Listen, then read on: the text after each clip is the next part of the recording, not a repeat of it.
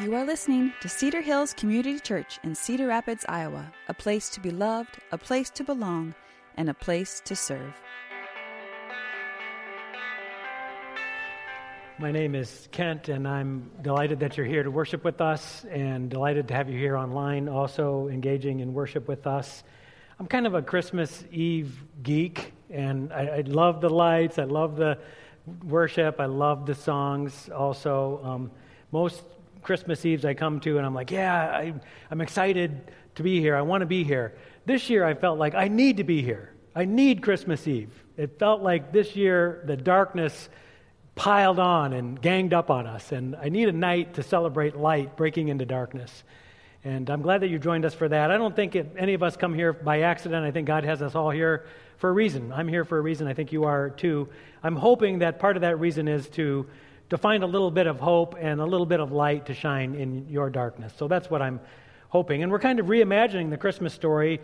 We, as far as all the years I've been here, we've almost always talked about Luke 2, which is the classic story of the shepherds and the angels and discovering the baby in the manger. This year I'd like to read the Matthew version of the Christmas story. If you've got your Bible, you could read along, or you could open up your phone, whatever you read Scripture on, follow along. It might be helpful to keep that open throughout the message. Matthew chapter 1, completely different story of Christmas. Matthew 1. And I'm going to start by reading verse 18. This is how the birth of Jesus the Messiah came about. His mother Mary was pledged to be married to Joseph, but before they came together, she was found to be pregnant through the Holy Spirit. Because Joseph, her husband, was faithful to the law and yet did not want to expose her to public disgrace, he had in mind to divorce her quietly. But after he had considered this, an angel of the Lord appeared to him in a dream and said, "Joseph, son of David, do not be afraid to take Mary home as your wife, because what is conceived in her is from the Holy Spirit. She will give birth to a son, and you are to give him the name Jesus, because he will save his people from their sins." This is God's word, and it's true, and we can rely on it. So I've been thinking about Christmas gifts that were unexpected hits. Gifts you wouldn't have thought at face value would have made it, but these did. One such gift was conceived by a guy who was listening to people complain about their pets. These complaints birthed the idea for the perfect pet. A pet that did not need to be fed, walked, bathed, or groomed. A pet that would not die, become sick, or be disobedient. I'll tell you, after dealing with my puppy today, I was thinking I needed a better pet. You know what kind of pet I'm talking about here? Anyone? Pet rocks. That's right. Pet rocks were the hottest Christmas gift in 1975. Anybody here get a pet rock for a gift? Each rock came with a 32-page official training manual entitled "The Care and Training of Your Pet Rock." I'll summarize it, and it's basically said a lot of the tricks are difficult, but the two tricks your pet rock will excel at are sit and stay. That Christmas, people bought over 1 million pet rocks. Unexpected. The next unexpected gift that I was thinking about is a kind of an iconic Christmas gift that came out first in 1981, and since, as of last year, it's sold more than 15 million, and it's only sold at Christmas. Would you like to guess what gift this is? Anyone? Chia Pet, that's right. Here's the classic Chia Pet, but if anybody demonstrates the power of reimagining, it's the people at Chia Pet, because they've expanded beyond the original ram and bull. Now you can get a vast different versions of puppies, kittens, frogs, trolls, Minnie Mouse, Garfield, Scooby-Doo, Shrek, The Simpsons, SpongeBob, Yoda, Chewbacca, E.T. These are all available now for the Chia Pet lover out there. You can also get real people Chia Pets.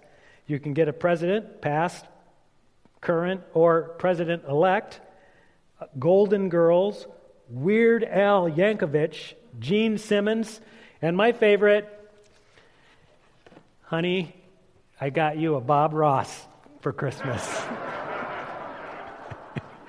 I got the thumbs up for that one. All right. Woo-hoo. She gave me my first present earlier this afternoon. It's this fine jacket I have on. How do you think? How'd she do? All right. Who did better, her or me? Okay, unexpected gifts. Now I'm thinking about the person who receives the gift of a pet rock or a chia pet, I'm guessing, is somewhat dissatisfied by the gift. It's just a hunch.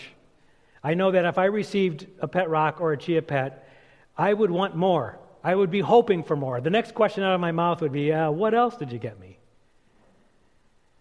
I have a theory related to this, and that's the theory that most of us, when we receive gifts, are left hoping for more. Now, I don't mean to be like a Grinch or Scrooge or anything on Christmas Eve, but I'm wondering if after all the gifts are open tomorrow, how many people have this thought, is that it?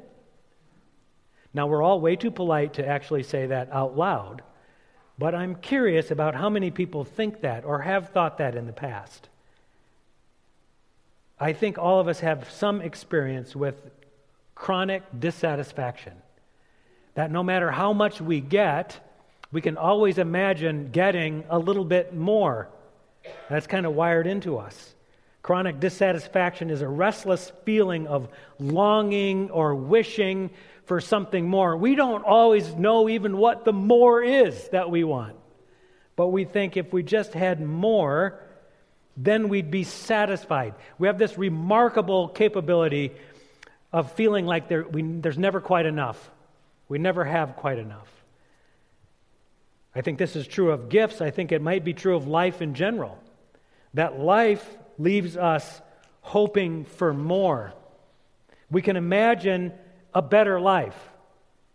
We can imagine life with less suffering, life with less darkness. We can imagine more comfort and less stress. We can imagine a world of more justice and peace and prosperity. And we hope for more. Today I want to give you a gift that I think will satisfy. I think this is the gift that helps us overcome this chronic dissatisfaction, and I'm hoping it maybe flips a switch for some of us and helps us to really appreciate the gifts that we get at Christmas. Would you like to see the gift I have for you? It's underneath this fine covering right here. Voila! This, in case you can't tell, is a stump. And just a little tip, they're really cheap this year. So, you know.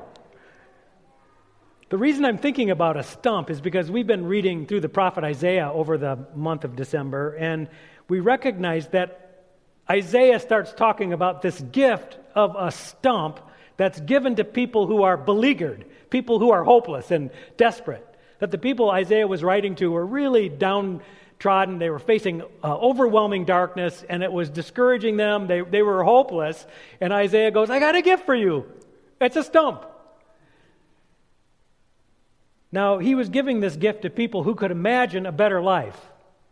There were people actually who were hoping for a better life. They imagined a world of less hunger and more feasting, a world of less poverty and more abundance, a world with less hatred and more love. That's the kind of world that they imagined. A world with less abuse, less betrayal, less slavery, less oppression. They imagined a world where justice would rule, where the unjust would be punished. They imagined a world where the blind could see, and the deaf could hear, and the mute could sing, and the lame could dance. That's the kind of world they imagined. And they were hoping for this kind of world. They were longing for this. They imagined more, but they had not yet experienced it. In fact, what they experienced was the feeling of being like cut off, a feeling of living through oppressive darkness and being overwhelmed by that darkness. And Isaiah comes in and says, hey, good news, I got the perfect gift for you. It's a stump. But not just any old stump. He says, this is a stump, and out of this stump, something will grow that will give you more, an unexpected more. In fact, what he says to them is, a shoot will come up out of the stump of Jesse. From his roots, a branch will bear fruit. So this dead stump isn't dead. It's going to bear a little shoot that's going to come up out of that. That's going to grow into a branch, and that branch is going to bear fruit. This is the gift that Isaiah gives them. It's an unexpected more. Now, to understand why Isaiah could say this, it might help to get the backstory. So the people of God had been living for generation with this expectation that God was going to deliver them. And the person that God was going to give to deliver them had a specific title. Gary brought it up when he was talking to the kids. The title Messiah. That God was going to bring a Messiah who would come and save his people. He would deliver them from the darkness that was oppressing them and bring them into a new world. He would bring a whole new kingdom. And the model for this Messiah was actually the kings that had lived in the years before this. So Isaiah goes back in his thinking. He starts thinking about all the kings of Israel and the kings of Judah, and he lands on the greatest king of all, King David.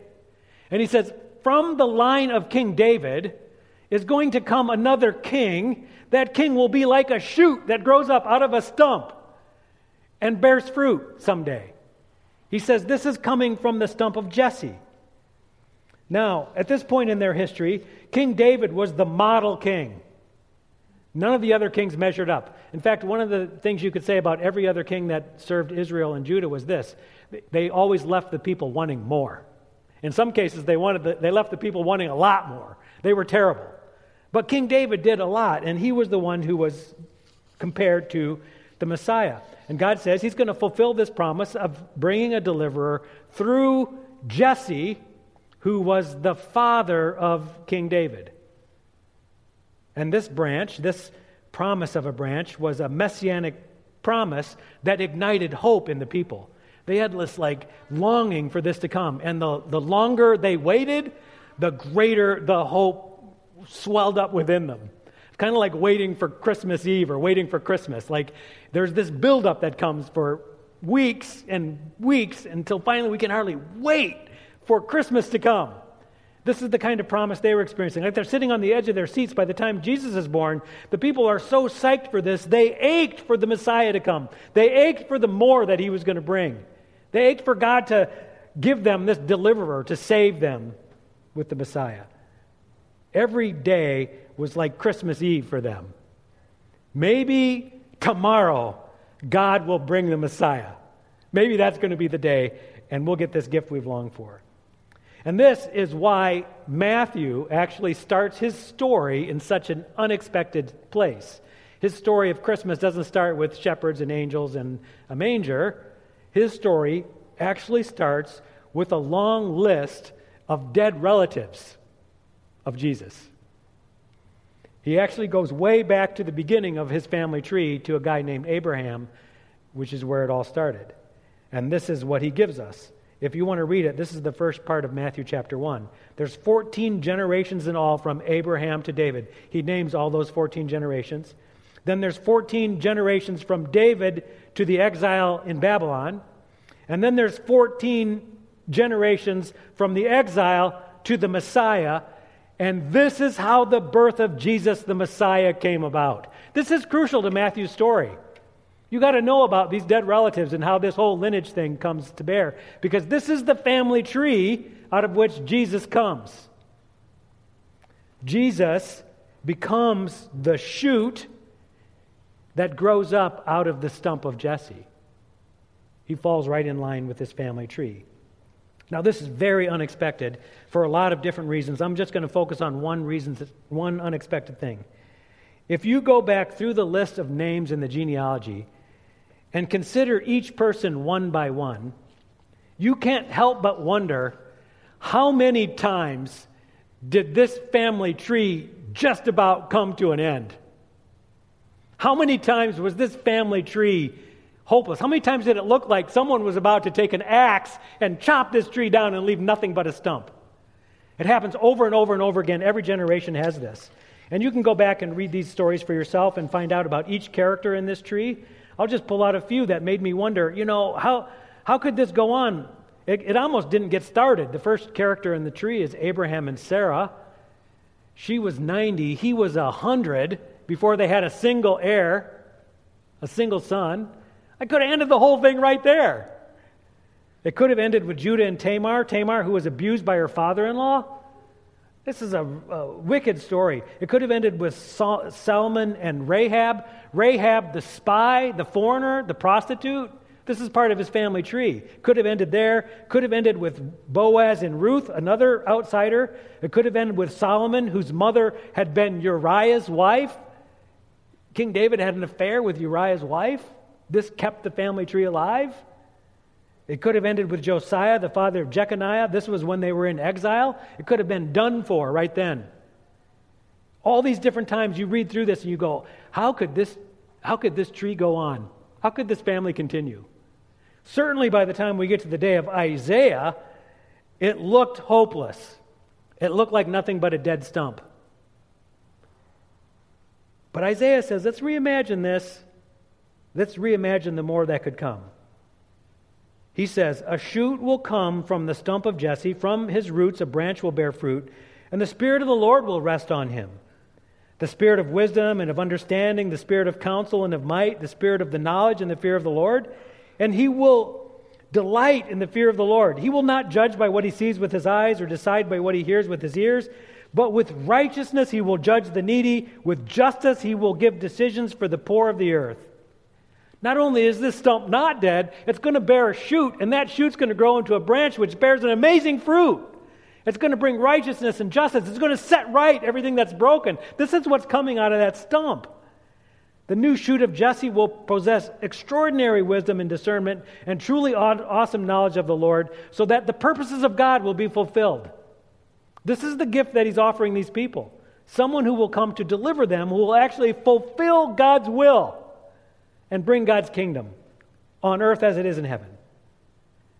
This is unexpected, and it causes us to reimagine what else could come from this stump. Isaiah gives us some more help here. If you read a little farther down, Isaiah chapter 11, this is the kind of thing that the kind of fruit the branch will bear. The wolf will live with the lamb. When's the last time you saw that? Reimagine. The leopard will lie down with the goat. The calf and the lion and the yearling together. A little child will lead them. The cow will feed with the bear. Their young will lie down together. The lion will eat straw like an ox. The infant will play near the cobra's den. The young child will put his hand into the viper's nest. They will neither harm nor destroy on all my holy mountain, for the earth will be filled with the knowledge of the glory of God. This is what comes from this stump. Everything that's wrong will be set right. Everything we long for, everything we hope for will be accomplished. This is an answer to our chronic dissatisfaction, I think, in at least a couple of ways. First of all, we recognize that as long as we can imagine a world that's more and better, we should not be satisfied. We long to live in a world that's filled with love and justice, where everything that's wrong gets set right. We long to live in a world with no more darkness, don't we? And as long as we can imagine a better world, I think the prophet Isaiah would say, well, then be dissatisfied and keep yearning, keep hoping, keep looking forward to with great expectation of the day when this Messiah will come and establish his kingdom fully on earth.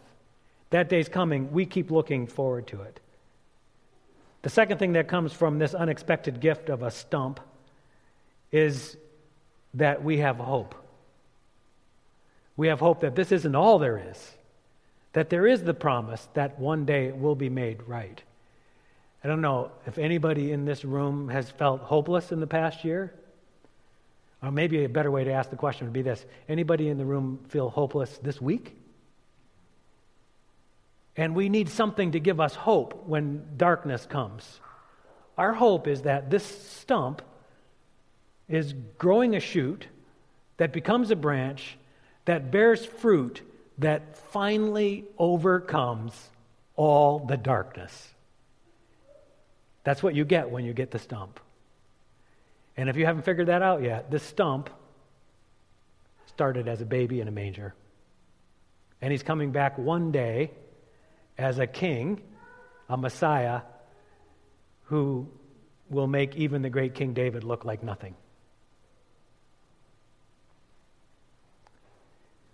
I also like to listen to Christmas carols and their words and what they're talking about. And one song that caught my attention this year was, I think Kelly Clarkson sings it. It's called My Grown-Up Christmas List. Do you know this song?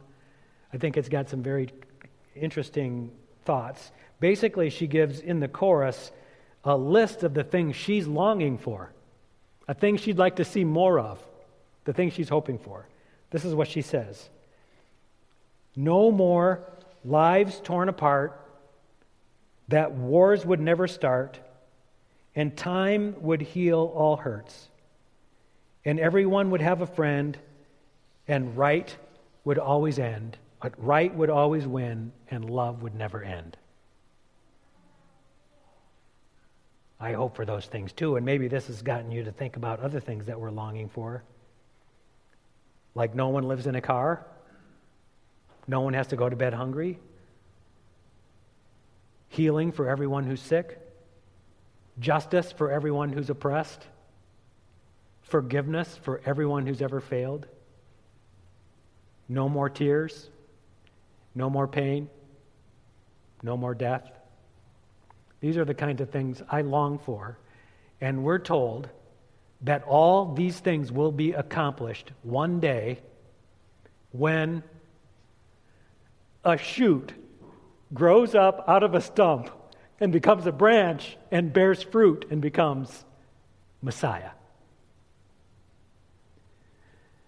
So if you get a pet rock or a chia pet this Christmas, I give you permission to be disappointed. But if you get a stump for Christmas this year, I hope you are satisfied forever. Lord God, we come before you this morning, and I want to thank you for meeting us here in this place, for giving us this opportunity to celebrate great gifts. We know that every good gift that we've ever received comes from your hand, and today I'm very thankful for the gift of your Son, our Savior, the Messiah. And I pray, God, that you will help us to live in this world more and more to be able to cast light into places where darkness threatens to overwhelm. And God, I pray specifically for anyone who's listening right now here or online who's feeling hopeless and overwhelmed by the darkness, that you right now in this moment would shine some light into their life. Bring some hope and some peace and some joy and some love. We all need a lot more of that. And we know that one day you're going to complete every good work that you've started until there's nothing but perfection. And we are looking forward to that day. And we give you thanks. In Jesus' name, amen. Thank you for listening. We pray you were blessed by today's message. If you'd like to support the ministry of Cedar Hills, please visit our website, www.cedarhillscr.org.